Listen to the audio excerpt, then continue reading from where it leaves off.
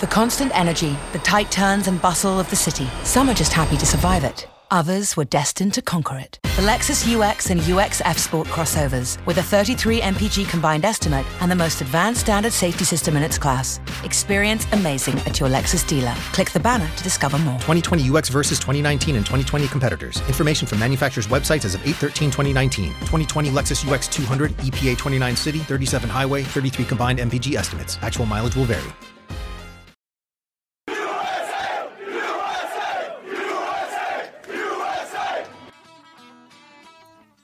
Thanks for listening to Uncle Sam's Soccer Podcast, keeping you up to date with the latest in American soccer. And don't forget to subscribe.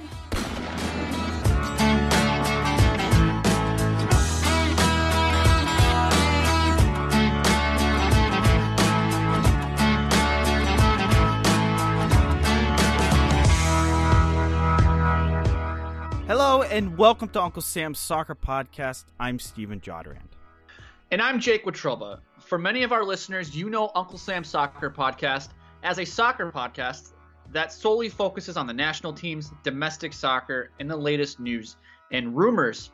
However, today's focus is going to be a little different as we are taking a deep dive in discussing the devastating bushfires in Australia and the unique opportunity that is football for fires.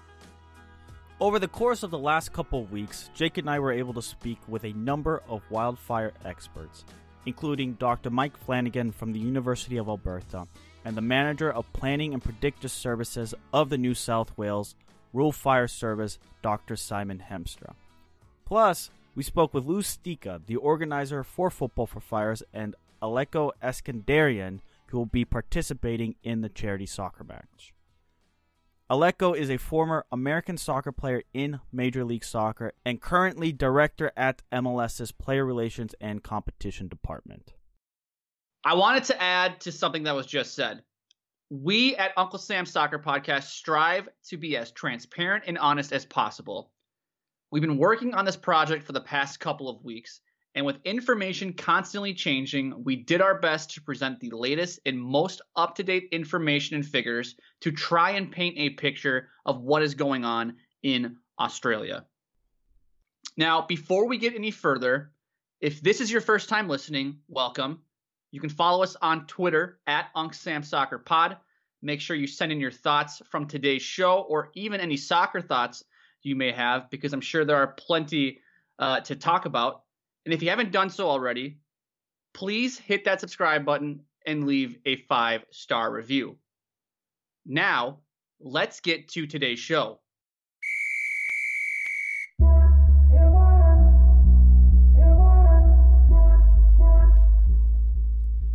The devastation left from the bushfires in Australia have been simply jaw-dropping. Since September 2019, the fires in Australia have burned more than 29.6 million acres, killing at least 34 lives and experts estimating more than 1 billion animals, according to NBC News.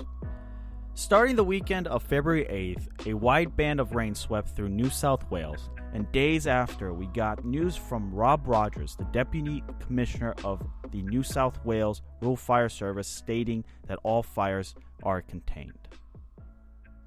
Looking at some of the videos and some of the pictures that have been captured through the months and weeks, almost feel like a scene from the latest Hollywood blockbuster as day turns into night in a matter of minutes, with smoke stretching out thousands of miles to South America and the heartbreak of animals on the run. Listeners, what struck Stephen and I was how little we actually knew about wildfires. To provide us with more insight, Stephen and I spoke with Dr. Mike Flanagan. Dr. Mike Flanagan is a professor with the Department of Renewable Resources at the University of Alberta and the director of the Canadian Partnership for Wildland Fire Service located at the University of Alberta. Dr. Flanagan's primary research interests include fire and weather climate interactions, including the potential impact of climate change, lightning-ignited forest fires, landscape fire modeling, and interactions between vegetation, fire, and weather. He truly is a wildfire expert and blew us away with the complexity of wildfires. Here's our chat from a couple weeks ago.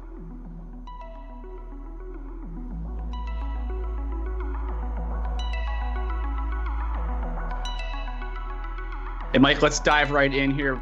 In general, how concerning are wildfires for the environment? Well, if you include people in the environment, they're very concerning.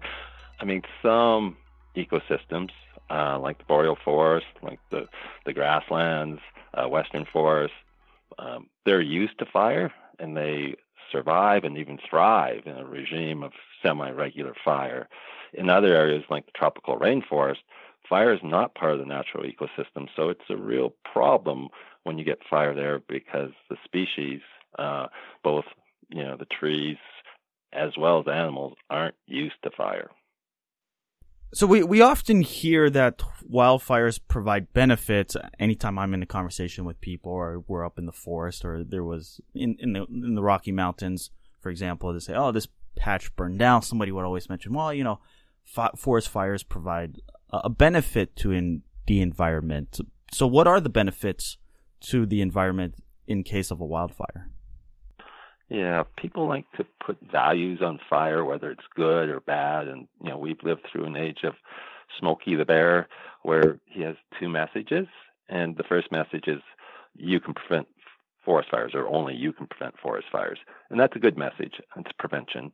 The second message is that fire is bad. Okay. And fire is neither good nor bad. It's natural in many of these ecosystems. So the answer really depends on where that fire is. Okay, in some places, like the tropical rainforest, it's not a good thing at all. Whereas in other places, like grasslands, boreal forests, or western forests in western United States, most of those fires is natural, and it can kill bugs and disease, like we've had mountain pine beetle and other insect outbreaks. So it resets the clock. It's just the cycle of life. It's the Lion King kind of thing. It's it's just Mother Nature doing her thing. And, what the problem becomes is when people, our communities, our development, infrastructure, industry intersects or interacts with wildland fire, then we have a problem. And we're seeing more and more problems because there's more development on the landscape, and recently there's more fire on the landscape.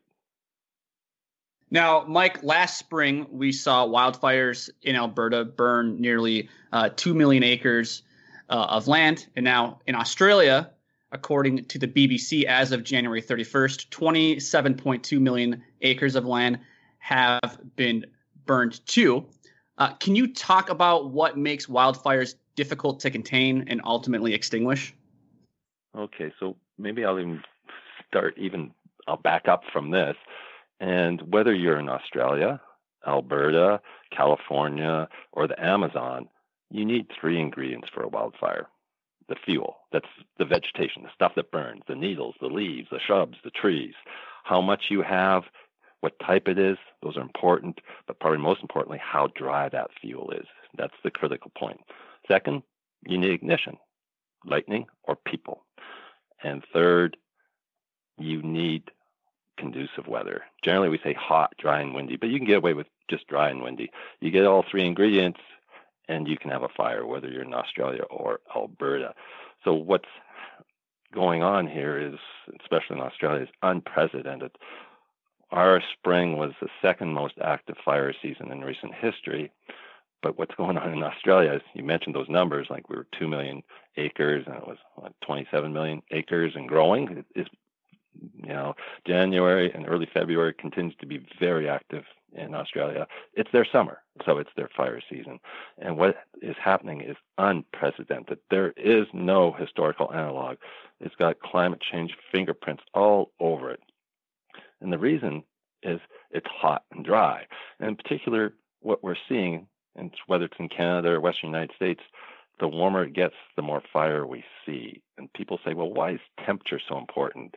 They understand wind, and wind is really important on individual fire. But what I'm talking about here is fire over a large area, like California or Western United States or Southeastern Australia, over a longer period of time, like a month or a fire season, and there temperature becomes most important. And so there are 3 reasons. You'll find out fire people love 3s, okay? So there's 3 reasons for this. There was 3 ingredients, now there's 3 reasons for warmer temperatures. The warmer it gets, the more lightning you see. And all things considered, the more lightning, the more fires you have. And in Australia, a number of these dangerous fires were started by lightning. Second, the warmer it is, the longer the fire season. We're definitely seeing that where I live in Alberta. And, Australia had very early fire season start this year. So warmer temperatures, longer fire seasons. Last, and probably the most convoluted, is the warmer it gets, the drier the fuels get. And unless there's increases in precipitation, that's because the atmosphere gets more efficient at sucking the moisture out of the fuels when it's really hot. You put a towel on your clothesline, if people still use clotheslines these days.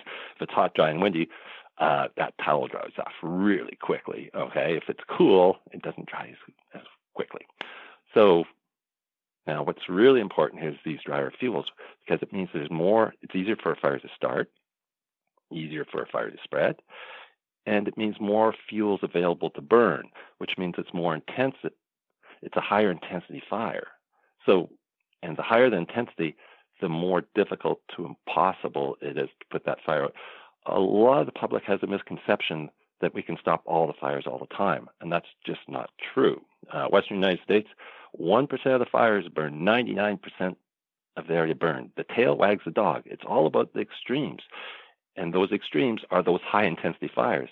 You see pictures of planes dropping retardant on a fire, and you think it's putting the fire out. If it's small, it does put it out. If it's big, then you might as well spit it on a campfire or drop wet American dollar bills on it, because you're not doing any good. You're just wasting money, okay?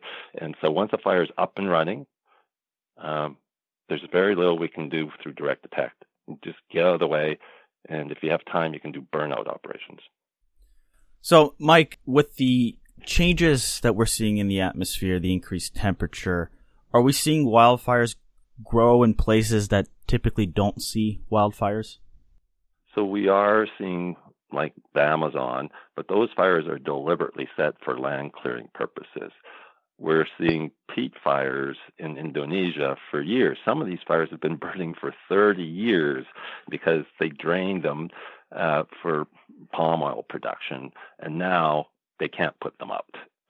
And these are areas that traditionally fires were either exceedingly rare or non-existent. This 2019, and above the tree line, there was more forest fires than we've ever seen. Tundra fires were not as active as some previous years, but the forest fires were like a factor of 4 more than what we've ever seen. There's fires in Greenland. There was fires February 2019 in Winnie the Pooh's 100-acre woods. I mean, England has a fire problem? Really? Yes, it does. And it's hard for people to believe this.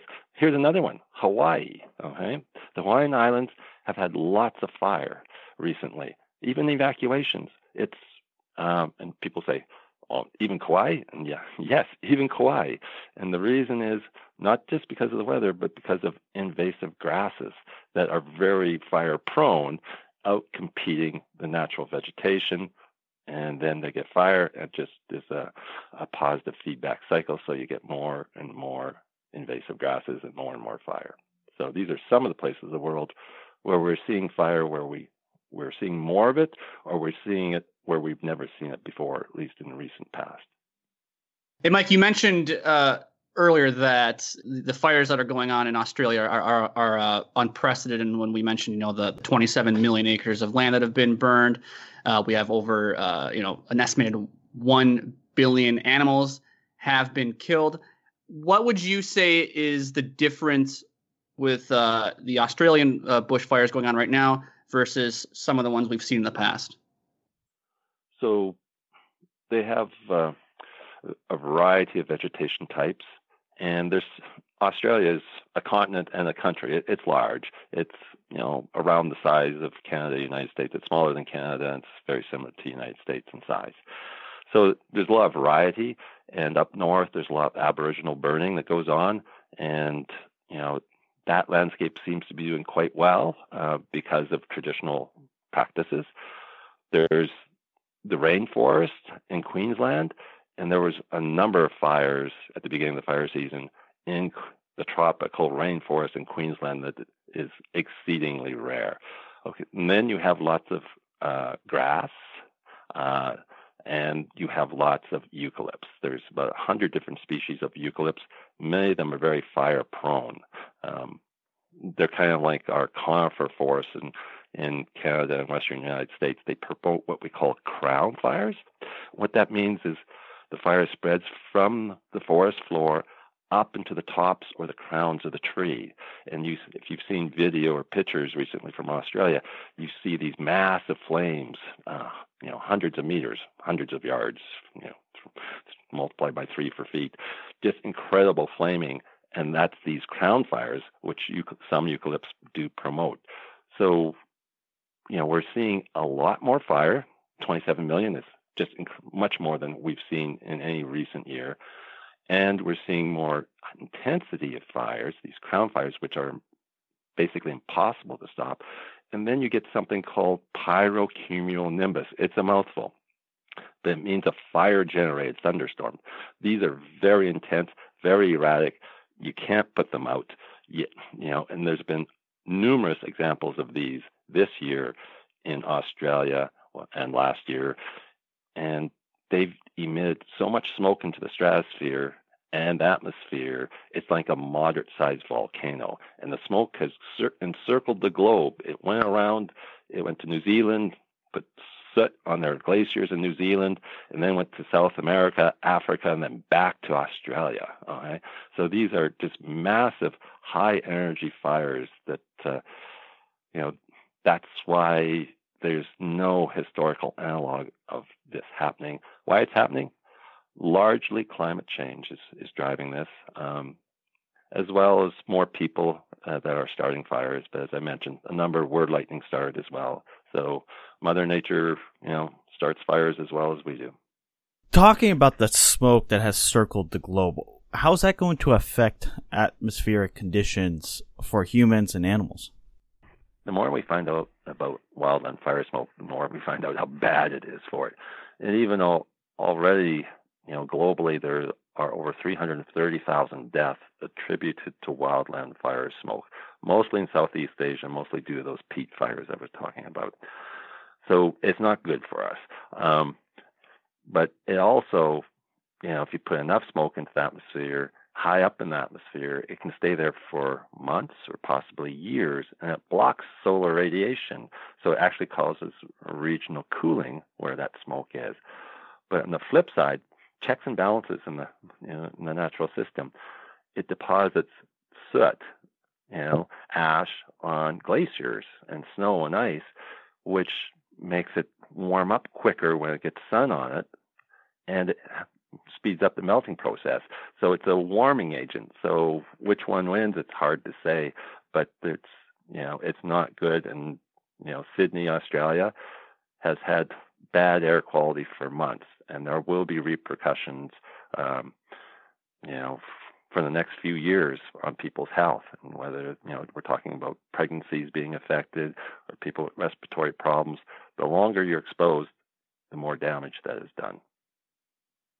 And Mike, how does the environment recover from something like this? So how do these areas that are being burned down in Australia, how do they recover from these massive bushfires that are sweeping the country?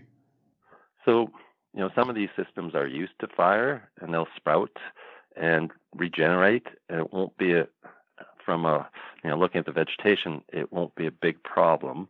But other areas, it's like resetting the landscape.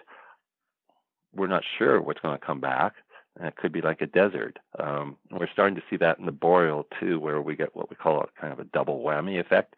You get one fire, and then you get another fire in close succession. So it hasn't had time to recover from that first fire, and the second fire goes through, and it's like a desert. And how long that's going to take to regenerate? Will it come back to what it was before? Will it be a transition or a catalyst for change? We're not sure. And it depends on many factors. Some species have serotinous cones. Okay, in Canada we have species, in the United States where it actually needs fire to open the cones, and they usually do quite well after fire, unless you get this double whammy effect. But I have colleagues in Australia, and they've sent me pictures, and some pictures I see grass coming up in recently burned areas. In other areas, it looks like a desert. So we have to wait and see. Something that caught my ears when you were talking about was the ongoing fight against fires. Obviously, you mentioned how something about just pouring wet dollar bills.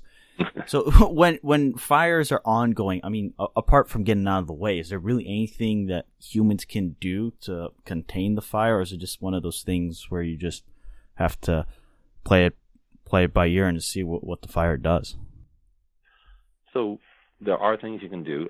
As I mentioned, the direct attack where the most intense part is kind of pointless, but at the sides of the fire, which we call the flanks or the back, if it's lower intensity, we can try and contain it there. Also, we use a tactic called burnout operations. And so what you do is you get in front of where the wildfire is spreading, and it's spreading in the direction of the wind, and you burn a fire that backs into the wind, so it's lower intensity, and hopefully you can manage it. And then when the wildfire and this burnout operation meet, there's no fuel, and you put it out. But I think the bigger picture is, what can we do as a society to prevent these fires from burning down our town, whether you're in California or Canada or Australia? And there are things we can do. And, like I want to go back to the three ingredients. We can't do anything about day-to-day weather. It is what it is. So the climate change aspect, the global community's got to get their act together so that we'll see less of these extreme conditions. Second, we can't do anything about lightning, okay? But we can do things about people-caused fires. Every person-caused fire is preventable. So whether it's power lines in California or railways in Canada or campfires, what have you, these are preventable. And, when we do emergency management, there's different phases: prevention, mitigation, preparedness, response, recovery, and review. Fire spends almost all their money on response, and we need to do more in prevention, education programs, for example. So that's one area. And the other area is, our communities can be more fire resilient with building materials. And a lot of this is going on in California. You can manage fuels around the vegetation around a community to make it less likely that you'll get a high intensity fire spreading into your community. There's nothing we can do to make, our communities fireproof, but we can do a lot of things to make them fire resilient. A program in the United States called FireWise. We have Fire Smart in Canada. Same kind of principles: education, building materials. You can use sprinklers. There's all sorts of ways we can be better prepared. Every community should have an emergency plan for fire and flooding and for every other type of emergencies, evacuations. So it's a multifaceted problem that needs a multifaceted approach. And we are working towards that, but we still have a long way to go. Mike, thank you so much for taking the time today to join us. Before we let you go, is there anything else you'd like to add or plug away?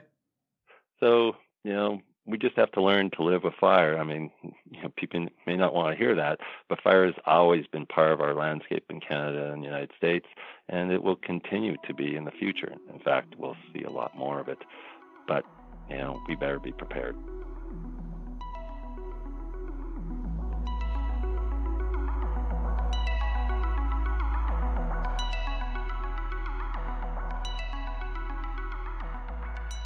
We want to thank Dr. Mike Flanagan again for joining the show and providing his expertise. Mike spoke on how some animal and plant species were able to recover rather quickly after wildfires and even survive them. Now, Stephen, check this out. A species of fluorescent slug found only on a single mountaintop in northern New South Wales survived the bushfires that burnt through much of its alpine habitat. It was feared they could have been wiped out, but National Parks and Wildlife Service rangers spotted about 60, according to the organization's Facebook page. In the post, it said, "They may not be as cute as koalas or wallabies, but this species also plays an important role in its ecosystem."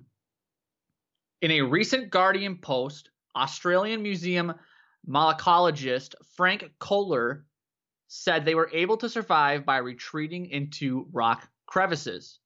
However, there are many ongoing worries.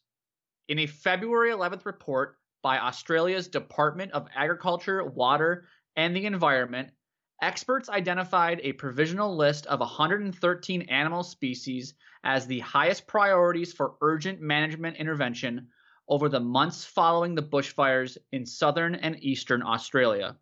They need urgent help as most have lost at least 30% of their habitat and many lost substantially more. The provisional list includes 13 bird, 19 mammal, 20 reptile, 17 frog, 5 invertebrate, 22 crayfish, and 17 fish species. And some species were categorized as imminent risk of extinction because almost all of their habitat had been destroyed. These included the Pew's frog, Blue Mountains water skink, and the Kangaroo Island dunnart. Jake, that is just wild. Wow. Yeah, Stephen, and it's incredibly sad as well. But after we had spoken with Mike Flanagan, you wanted to get more insight into the situation in Australia, particularly with local communities and how the fires are dealt with. And that I did. Meet Dr. Simon Hemstra. In his current role as Manager Planning and Predictive Services, he manages a team that is responsible for state research policy and training for areas including bushfire risk management, community planning, prescribed burn planning, environmental assessment, fire behavior analysis, and bushfire impact analysis. Simon is the chair of the AFAC Predictive Services Group, a member of the National Fire Danger Rating Review Working Group, chair of the Climate Change Working Group, and lead end user of the Bushfire and Natural Hazards NRC Fire Behavior Research Stream. When I spoke with him on February 7th, the fires were still burning, but he was in a more positive spirit. Very happy at the moment because we're pleased to see a little bit of rain and coming towards the end of what's been a very long season. More on the rain and the good news that came from it regarding the containment of the fires in a moment. For over 100 years, the Rural Fire Service has fought fires in New South Wales. It is widely acknowledged as the largest volunteer fire service in the world, providing fire and emergency services to approximately 95% of New South Wales. This is approximately 309,125 square miles, or 10.4% of the Australian landmass. The service aims to reduce the likelihood and consequence of fires, which includes developing and implementing comprehensive risk management programs to reduce bushfire hazards, reduce fire ignitions, and development of regulation for bushfire-prone areas. They will fight fires ranging from a bushfire to a structure fire. The organization has over 2,100 rural fire brigades and a total volunteer membership of approximately 72,000. And they're ready to do anything from fighting fires to search and rescue. It depends on the type of fire, how we fight it, and what sort of resources we use. If we get early detection of a fire, it'll be a direct attack onto the actual flames and trying to keep fires small. And so if there's a fire close to a road and we can get a brigade and a tanker there, we'll directly contain those fires. And sometimes when conditions are favourable and safe enough, we may fly in remote area teams in helicopters who will directly work on a smaller fire. As fires get bigger, we'll need to pull back and have a more strategic view, and we may be trying to slow the fire down using aircraft with water bombers or retardant. But generally, once the fires get large, the main way we contain them is by backburning, and so that's finding a hard containment line, so either a road or a track, or creating a mineral earth break using machinery, and then burning the vegetation back against the wind in towards that fire. So we try and remove the fuel before that fire arrives at that edge. And this season, they've been very busy. We've had over 150 days of continuous major operations, so declared major fire incidents, and we've had probably in excess of 5 million hectares of vegetation burnt, quite a lot of losses of property and life. It's been probably the most significant season we've ever faced as an agency. Although the fires are contained, New South Wales is one of the worst hit states from the fires. The fires impacted more than 12 million acres, destroying thousands of homes and forcing thousands to seek shelter elsewhere. More than 37% of the national park estate has been impacted. In key bioregions, the figure is well over 40% according to the New South Wales Department of Planning, Industry and Environment. Depending on the fire activity and date, more than 1,600 firefighters at a given time could work on the fires and shore up containment lines. For New South Wales, this fire season has been much different than others. It's been extraordinarily challenging for us.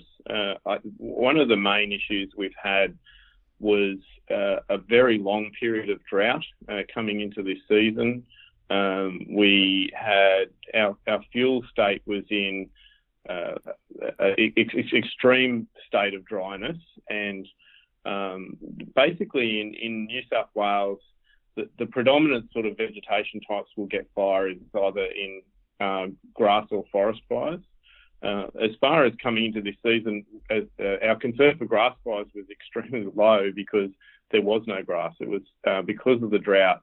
A lot of the grassy areas were just bare dirt paddocks. But the forested areas in the Eucalypt Forest in New South Wales, they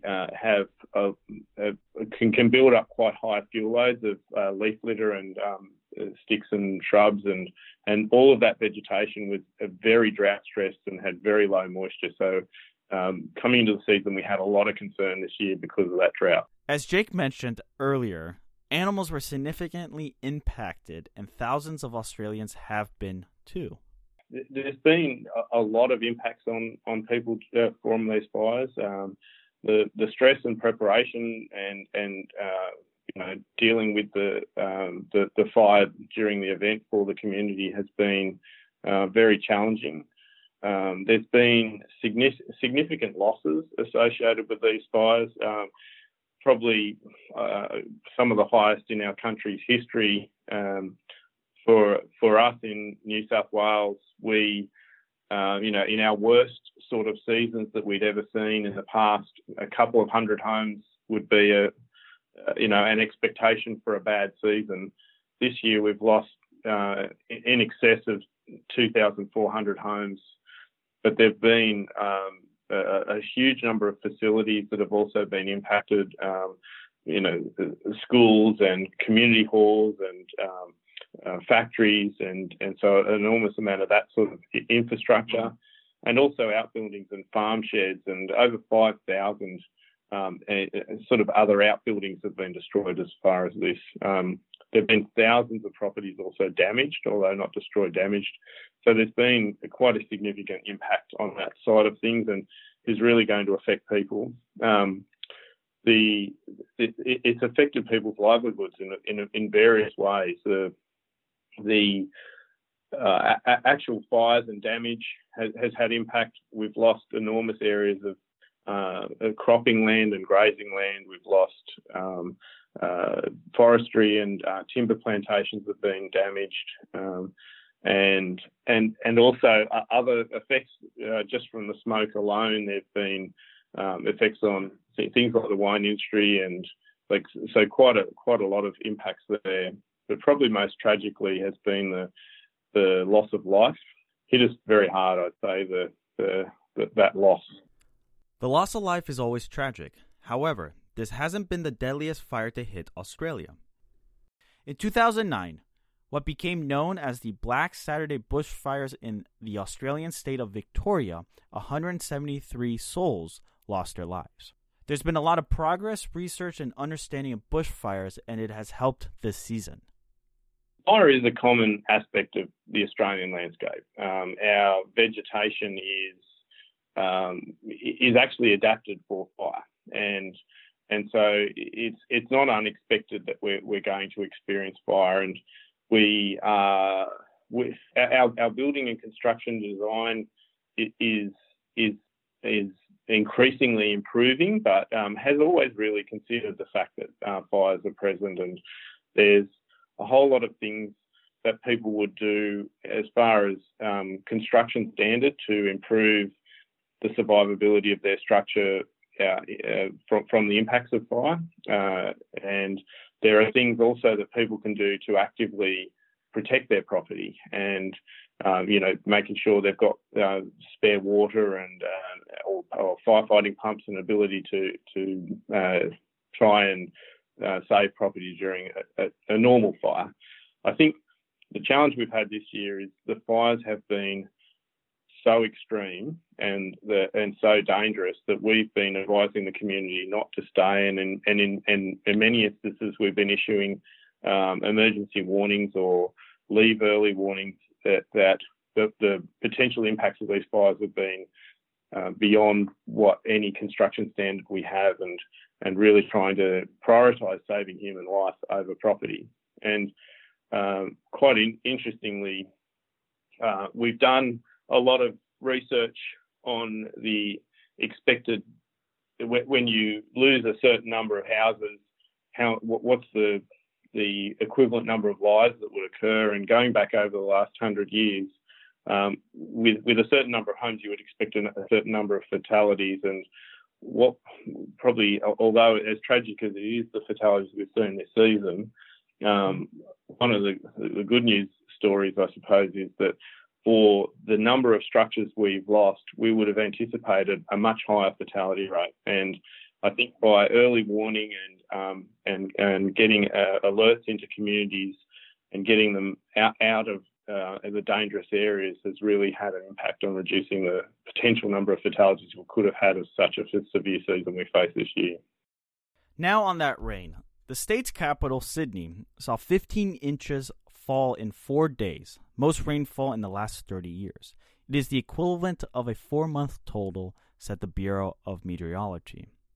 Several towns had to be evacuated, more than 50 schools closed. Over 100,000 homes lost power during the storms. But the rain helped extinguish many fires to the point where they are all contained. I reached back out to Simon on February 10th, and he was very much relieved. He commented saying, NSW has had massive amounts of rainfall from Thursday to Sunday. This is the most positive news we've had in some time. This rainfall has assisted firefighters to put out over 30 fires since Friday. Some of these blazes have been burning for weeks and even months. Despite the positive news of the containment of the fires, much relief is still needed.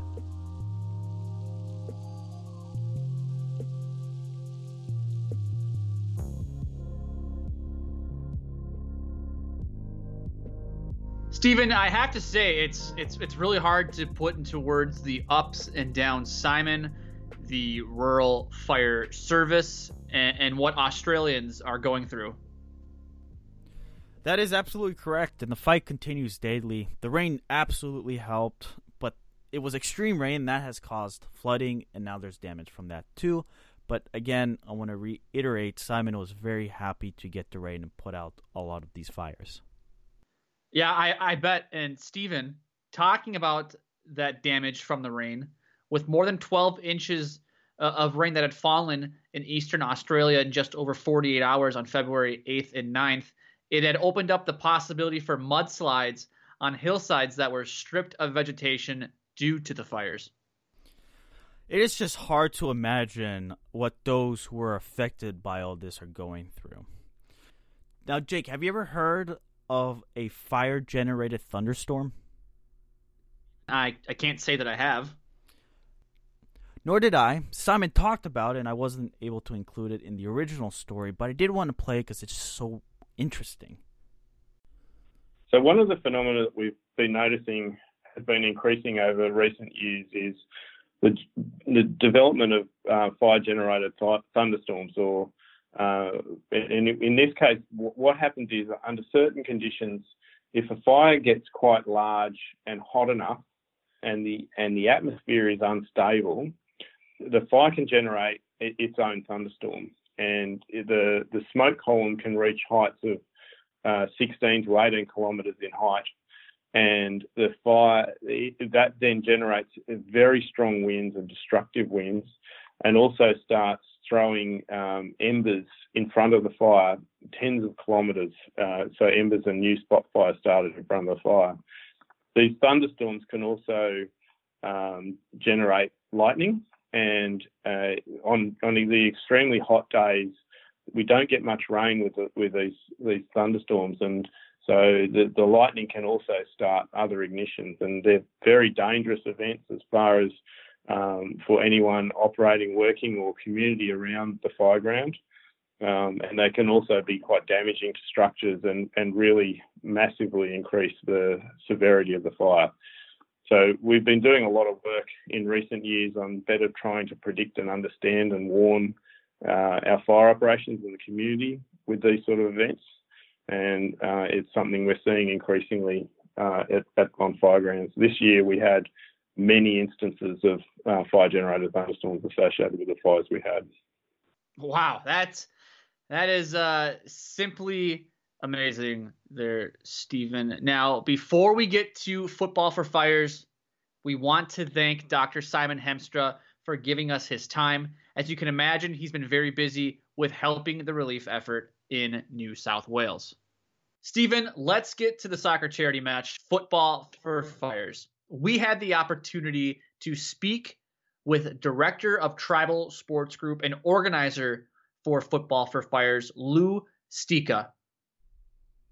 Yeah, Lou is a football agent with connections all around the world, and one Sunday morning he realized he wanted to do something about the bushfires.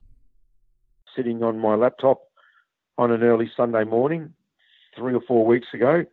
Obviously, I've been working in football a long time.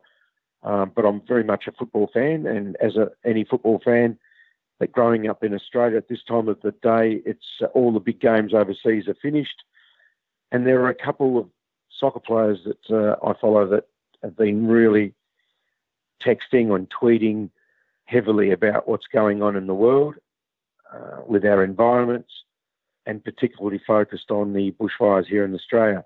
So I woke up about this time 4 weeks ago and I said, oh, bugger it, I'm going to do something about it. I rang my mate who's the CEO of ANZ Stadium. It's a venue that I've brought countless international soccer games, including your own LA Galaxy with David Beckham in 2007, to a full house, mind you, 85,000 people. So it's a big stadium. I do a lot of work there. I rang him and I said, look, Daryl, I've got this idea. What do you think? Can you help me out? He goes, great idea, Lou. I'll give you the stadium at no cost. And so from that, we've just started calling my network of people around the world, people that, that manage footballers or ex-footballers, including another one in the States, a good friend of mine, Eric Stover from New York, who I've been dealing with for quite a while, from when he was at New York Red Bulls and in latter times when he was running New York Cosmos, and said, okay, guys, I'm thinking of doing this. I need some players. I'd like to invite you to come out. And I got my first player, and then the second one, and the third one, and now we've got to a stage where we've got about 24 players that have committed to coming over to play. Mind you, none of them are being paid. I've said to them straight up front, guys, I want to invite you. I'll fly you over. I'll put you up in a hotel, but there's no match fees because we're doing this to raise money, in a sense, for charity. Now, what makes this match super interesting is it will feature some of the biggest former names in the game, including Claudio Marchisio, Dwight York, and Didier Drogba. Looking at the current roster, you could say it's almost like a UN meeting with the different nationalities that are being represented in this match. Lou has put together a list of players that touch every corner of the globe, and there's a reason why he did it. I've tried to represent as many different countries because what we want is we want this to very much to be seen as the international football community coming out to help the country. A couple of other names: Park Ji-sung, an absolute legend in Korea, played for Manchester United, an unknown to people outside of Vietnam, but very much the David Beckham of Vietnam, a chap called Lee Kong Vin, played for their national team, just recently retired. Two members of the Czech national team, Vladimir Smica and Patrick Berger, who are legends at Liverpool Football Club. And the list goes on. A Norwegian centre forward who played for Chelsea, Tore Andre Flo. It just keeps on going and going. And look, there are more names that we're adding to it. I want to get to about 36. A lot of these guys, have retired, so they're not going to be able to run out 90 minutes. Plus, we want to give the fans a real lot of entertainment. So I thought we'd get 32, 34, 36 players. That way everyone could interchange themselves on and off like basketball, and keep the fans excited. We've secured 2 coaches as well. One is the national team coach of Australia, the current national coach, a gentleman called Graham Arnold, and an absolute legend in Australian soccer, the guy that took us to the 2006 World Cup, dramatic penalty shootout here at ANZ Stadium. The great Guus Hiddink from Holland, he's signed on as well. In fact, I got a phone call from his representative last night to say that Guus doesn't want a flight, doesn't want a hotel to be paid for out of the game. He wants to pay for it himself and let it be known that he's basically donating back into the fund. So the response has been staggering, to be completely honest. And there's a pretty strong connection to Major League Soccer and the U.S. men's national team. I went to my good friend Eric Stover and I said, look, Eric, this is what I'm doing. Can you tee me up with some footballers that you think could do the job? First one was Dwayne D. Rosario, 4-time MLS Cup winner and an MLS MVP. He came on board straight away. The next one was Aleko Eskandarian, who works at Major League Soccer. Same thing. He got on board straight away. Last week we captured a big one in Didier Drogba. Obviously made his name in England with Chelsea, but had a great end of his career in the MLS. Stephen, you spoke with Aleko Eskandarian about the opportunity of playing in football for Fires. Yeah, I did. And originally, he wasn't even going to play in this match. I basically was reached out to by Lou and Eric Stover, who I used to work with at the New York Cosmos. And they mentioned the cause and the fundraiser and putting this game together. And initially, I was just helping to put them in touch with other global superstars around the world that we thought would be a good fit and would be willing to play and put on this spectacle in relief for the Fires. And then as they were kind of compiling names, Lou basically asked a question, and Eric of, hey, would you be interested in playing yourself? And I was like, yeah, I would absolutely love to. I had actually been planning a trip to Australia for quite some time now, but with my hectic schedule, it was always tough to get away. So when the opportunity presented itself, I obviously jumped on it and said that I would love to go, first of all, to Australia. And obviously when you add what it's for and how much it means to all the families that endured so much damage and all the animals and everything, if there's anything we could do to help, I'm all for that. So it was a perfect fit. As Lou mentioned, there's a big emphasis on getting an international bull. Aleko is really excited about representing the North American region, MLS, and the USA. Yeah, it's amazing, and I think it's really important as well. I know I speak on behalf of all MLS players, former players, and especially those that are from the U.S. and represent the national team. Everyone is always really, I think I should say one of the most important things about, being a pro athlete and having that impact is when you can do good for humanity. And so to have some representation from MLS, from the United States, and obviously with my Armenian background as well, which there's a lot of Armenians in Australia as well, actually, I think it was just a really important cause for me to be part of, and I'm truly proud to represent that. Jake, these are former world-class athletes. Do you think they can ever tame their competitive nature, especially for a charity match? Stephen, for some I think that competitive fire will be lit just a little bit during this match. Now, obviously, they won't be going hard into tackles or anything like that, but I can imagine some of them will want to showcase that they still got it, and they want to relive their glory days, if you will. Goals of skill. So that's what we want, right, in these charity matches. Absolutely, 100%. But Aleko did mention there's a different style of play in these charity matches. It's bigger than you, right? So I think it's very different in that you aren't there to you kind of read the game, you read the room a little bit, right, to see how things are going.